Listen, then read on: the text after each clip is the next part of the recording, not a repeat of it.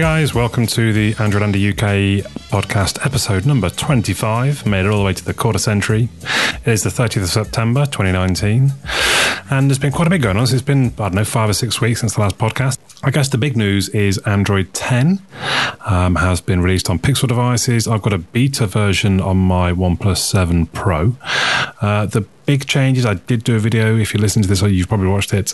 But the big change has been, I suppose, gesture support now is baked right on into Android. And done, I would say, done just about right. So you can swipe in from the side for back. You can swipe up from the bottom to go home, swipe up and hold. So it's kind of what I think a lot of other manufacturers have put into their OSs, and Android have finally accepted, okay, that's probably how they should be. Let's go ahead and do it. Dark mode is a very welcome addition for a lot of people. Personally, I'm not so bothered. I do think the sort of light cream look does look better. I don't have battery problems. I don't have battery anxiety. I barely ever go below 50%, to be honest. So I don't need dark mode to save battery and extend battery life. And it's not been massively well done by all accounts. I say by all accounts because it's quite different on the OnePlus in some. Well, I say quite different. It is different because it's not a stock Android device, and it is their own version of it. So it's hard for me to kind of compare in some ways. But it doesn't work on all apps, from what I'm hearing, and third-party developers have to enable it within their app. So it's going to take time for them to sort of, come around to it, I guess. There's other things like easier sharing, better permissions, and a few other features. But again, I've got a video on it. There's lots of information on the internet, should you want to know more about Android 10. More recently, I've finally got myself a tablet again. I've not had an Android tablet probably for about 4 years, I would guess. And I decided to get the Huawei MediaPad M5 10, so that's the 10-inch version. And I have to say, I'm using it a lot more than I thought I would. I always thought I had no need for a tablet. I've got an iPad through work. It just stays at work in my drawer. But I am finding I'm using it quite a bit actually now. I bought a case so I can kind of stand it up on its own. And the screen is pretty fantastic and the speakers are pretty amazing. And it makes sort of watching YouTube or Netflix and other video, NFL Game Pass, I was going to say just as good as watching it on my TV. Probably not as good as on my TV, but there's not much of a step down. It's way better than using my phone. So if I'm in the kitchen in the morning, I wake up in the morning, there was a game on last night from NFL Game Pass. I can start watching it when I'm laying in my bed. I get out of bed, head through to the kitchen, still watching it, make my breakfast, cooking my porridge or whatever, watching it on the tablet. Sounds great, looks great. There's not really much of a sort of a loss. Whereas if I used to use my phone, it's just, you're squinting a little bit almost to see what's going on. You can't really make out things too well. So it's actually been a really sort of a really good addition to my tech life. And it only costs £270. This I got it from John Lewis. It's the same price on Amazon. Obviously, I recommend John Lewis because of their 2-year warranty and their customer service and the fact I kind of work for the partnership as well. But I do recommend John Lewis, as I'm sure most of you sort of almost would agree, I would hope. But yeah, really, really solid hardware. Well done to Huawei for making a decent tablet. I know Android tablets get a bit of a bashing. I don't really get it myself. Even apps that aren't all that well configured for a tablet, they still scale. Unlike sort of an iPad, you put a phone app on an iPad, it looks horrific. So yeah, I really like the MediaPad M5. Check out the video if you want to know more. I also bought a portable SSD, a Samsung T5. I got it in the 1 terabyte version. It cost me about £165, quite expensive. But what I kind of wanted to do, I've started video editing on my MacBook Pro when necessary, let's say. So obviously my preference would be to do it on my PC, very powerful PC. But if I'm away for some reason, or maybe I'm just doing something at work, it's quite handy to be able to do it on my MacBook Pro. But then you've got a bit of the pain of sort of transferring files back and forward between the MacBook and if I need to then do some editing on my PC at home. So I got the T5 to kind of negate that issue, I suppose, really, in that it's so quick. You can store the files on the T5 and just edit them from there. So, for example, there was something I've been editing on the MacBook Pro that I thought, okay, let's whack this onto the T5. The folder was 15 gigabytes and it transferred onto the SSD in less than a minute. That's crazy fast. Crazy fast. And again, obviously, I've done a video on this, and I compared the T5 to the M2 drive in my PC, the SSD drives in my PC, the SSD drives in the MacBook Pro, like a USB key and a USB card reader using a very high-speed memory card.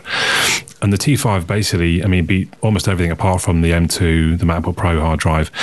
And it wasn't quite as quick as the inbuilt SSD in my PC, but it wasn't far behind. That's what amazed me. The inbuilt SSDs in my PC, and they're not terrible. They're good. I don't skimp out on my hard drives. It wasn't far behind that. Using USB 3, I might add, you have to use USB 3. Use USB 2 and you're down there with the memory keys and stuff in the speed. But yeah, really impressive. Really impressive. Other videos have gone on in the last kind of 5 or 6 weeks. One of my favorites was actually my first attempt at kind of a vlog, which was when I did a Sportive, which was kind of a organized, timed bicycle ride, 30-mile ride. You get a timing chip stuck to your helmet. And I did the 30-mile, 50K. There was also 100K and there was 150K. But being the first one I've ever done, and the longest ride I've ever done is like 31 miles. I thought I'd stick to the 50K. And I did very well. I'm not sure how many people there were in it. Maybe, I'm going to say between 30 and 50. And I had the fastest time by a clear 7 minutes. So I was really pleased with that. Made me think, I should have done what most serious cyclists would have done, the sort of bigger ride, the 100K or the 150. I've got a friend who's asking me, let's do a 100-mile ride next year and we'll make a vlog of that. He's got a YouTube channel as well as me, so we're thinking we're going to do that. I've signed up to be informed about it. It's the Velo Birmingham, so it's a ride in Birmingham in June. So it'll hopefully be a sort of interesting vlog working towards that, getting ready for it, preparing for it, and then obviously doing the ride in June. So, that's a good sort of 9 months notice for you of a video to look out for. In the news, I suppose, Google Play Pass has been announced, $4.99 for 350 or more apps, or even $1.99 per month for the first year or something like that. This at the minute it's only coming out in the US, but they have listed UK as coming soon. Could be interesting. I assume it'll be £4.99, and that's not a crazy price. We'll have to wait and see what the apps are that are included. I'm sure I heard one of them. I'm trying to think, there was something I paid for, or maybe it was AppyWeather perhaps is one of the apps, for example. So any app that's got a subscription, you will get the full service, included in that. And I've just paid, I don't know, it was about £3 for the year for AppyWeather. So was it for the year? Yeah, I think so. So I guess actually if it's $4.99 a month, then it's quite a bit more. So you wouldn't do that just for the one app. But my point being, I suppose there are some good apps in there that you would know, people will pay for. I paid for, and you're going to get them included in that price. So it doesn't seem bad, and it also works across the family. So there's 3 of us that use our family account. We would all get these apps for that one price. So it seems quite good. Obviously, I'll keep track of that, and I'll let you know when it comes live in the UK. A few days ago was Google's 21st birthday. Very exciting. For no reason more than perhaps that they were giving 21% off store-wide on the Google Play Store. That meant you could get a Pixel 3a for £315. To me, that is crazy value. I'm actually, I don't know, I've got a friend that's kind of talking about, he's an iPhone user, but he said, I'm thinking of coming over to Android. I think his new girlfriend's got a Samsung, and he seems quite set on getting a Samsung. Me and 2 other people kind of saying, no, the Pixel 3a is a great phone. One of them's got the 3a. I advise them to get it. I think they really like it. And I'm saying to him, buy it today. You get it for only £315. Oh, maybe. And he didn't. The next day, he said, no, I didn't get. Oh, dear.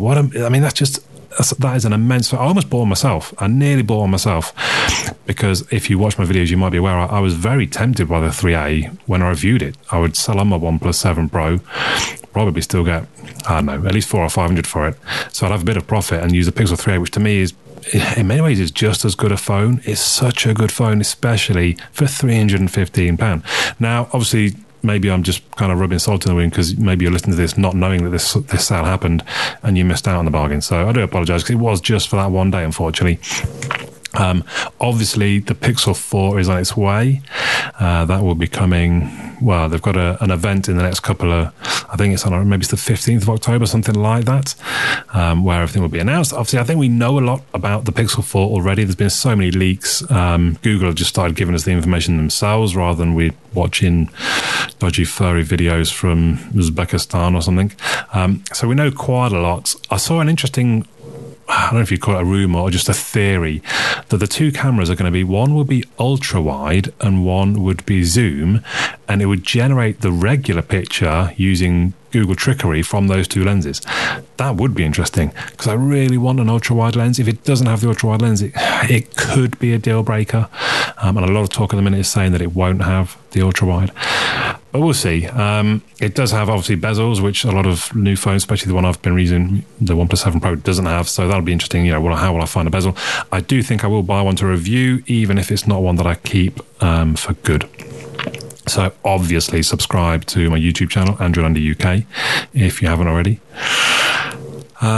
Just today, I received my Titan security keys from Google. So in the sale, I did buy the Titan security key. It's normally £50. I got it for 41 or something like that because of the discount. It following up on Yubico sent me a YubiKey 5 a couple of weeks ago. So this is all about two-factor authentication. Most people, it's just a password to get into their account. Let's say their Google account. You just type in a password and then you go. Now, actually, that's not massively secure. If somebody really wanted to get your account, it's probably not going to be that hard, either by phishing, which everyone thinks they won't fall for, but actually some of them are very clever. Phishing is where they send you to a website that you think is the official website. You type in your login details. It goes, oh, that didn't work. And actually what you've done, though, is submitted your login details, and someone somewhere is now logging into your account using the details you just submitted. And like I say, it sounds like, I'd never fall for that. But some of them, and especially if they catch you when you're not particularly paying attention, it's not all that hard to type your details in, hit enter, and then realize afterwards, oh my God, and that could be too late. So two-factor authentication means it brings in a second layer of security. So not only do you type in your password, but you have to prove it's you by supplying something physical, in this case, like a USB key. So you'd plug that into your USB drive. It then asks you to touch a panel on the key to prove that you're actually there. Not you, it's not like a fingerprint reader, just literally that somebody's there, and it's not just some bot running a routine. But when you do that, that then lets you into your account. So if somebody has your password, that's not actually good enough. They need one of the other security steps. There are loads of different security steps. There's Google Authenticator app, there's text messaging, your code, there's all different things. The key is generally believed to be the strongest. What I would say, bear in mind, your security is weak as the weakest way of getting in. So like people say, the text messaging is quite weak because that can be spoofed. People can intercept your SMS messages. If I've got that, which I have at the minute still, if I've got that on my account, even if I've got a key, they can just say, no, I don't use a key, I want to use text message, and then they nick the code that way. So just bear that one in mind. But again, look out, I've not yet done the Titan security key video. Interestingly, so the YubiKey, they sent it to me for free to review. It's great of them, thank you very much. It's about £50. It's got a USB Type A, so you plug it into a Type A on your main PC perhaps. But it's also got NFC in it to tap on the back of a phone to authenticate. Google's Titan security key, they send you two of them. One, I'll have to check actually if it's got NFC. I don't know. So one of them is the USB Type A with the touchpad that you press to say, yeah, I'm here. And the other key is a Bluetooth one, which I didn't realize does have NFC built into it. So I need to check if the other one has NFC as well. But I quite like the idea of having Bluetooth. So if you've got a phone that doesn't have NFC, you can authenticate through Bluetooth. Seems like a good idea. I also like that you get two keys. It's a bit dangerous to have just one key, especially if you don't want all the other methods that might be a bit weaker for two-factor, because if you lose that key, you're a little bit screwed, really. So if you have two keys, you keep one in a safe place at home and one perhaps on your keys. If you do lose your key, you've still got the safe one at home to be able to get into your account, to remove the other key, and to add a fresh key, if that makes sense. I would advise, so I've lasted all this time, I've not been hacked without two-factor, but I have thought, I probably should switch over. They have all kind of things, don't you, that actually could go very bad if someone took different accounts that you have online. And then I suppose my final thing to talk about is the NFL is back. Hooray! The wrestling suck. Boo! So I love to have the NFL back now. There's my favourite time now. So I've worked the last two Sundays and we lock up at 5 o'clock and I'm kind of stood there waiting to go home at sort of 5:15. That is the favourite time of the week for me. Even better than like a Friday evening when you've got the weekend off. Because I'm heading home, I'm going to put the football on, I'm ordering my kebab and I'm eating my junk food and just enjoying relaxing and watching the the football. It's not been as good because the Redskins have just been really bad this year, and it looks like that's going to be most of the year, unfortunately, but these things happen. There have been some very good games, though, so I can get enjoyment. Oh, and my fantasy team sucks, so that's both counts. Normally one's good and the other's bad, but no, unfortunately. And it's normally my fantasy team that's been good, but I'm finally having a bad year, unfortunately. Thanks, Andrew Luck, for retiring just before the season begins. Well, I mean, that is the other interesting thing this season. There's a lot of starting QBs are either injured or have been replaced by their sort of younger rookie or whatever backups. And some, well, quite a lot of them are playing really well. So it's making things really, very interesting. And I'm really enjoying the season so far. If you don't understand NFL or American football, I've been wondering, should I do almost like a beginner's guide? Maybe I will at some point. Almost like one of my vlog videos, just do a beginner's guide to American football. Yeah, NFL is back. I don't think there was much. I haven't got anything in my notes as far as TV and movies. I did watch Spider-Man Far From Home. I quite liked it. I've seen a lot of people really say, "Oh, rubbish movie, so bad, so badly acted, so badly blah blah blah, blah, blah, blah, rubbish." I really enjoyed it. I thought it was quite good. TV-wise, Peaky Blinders, I've to watch 5th season of that. Brilliant TV, as always. I'm still enjoying Ballers and Power. They're both great. And I'm still enjoying Brooklyn Nine-Nine, although I'm almost at the end of what's on Netflix of that. But it's just one of those sort of easy-watched comedy shows. So I think that's everything for episode number 25.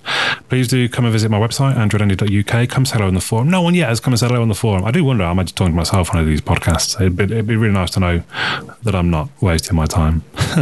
Anyway, that's all for now. My name's Andy. I'll catch you all again soon.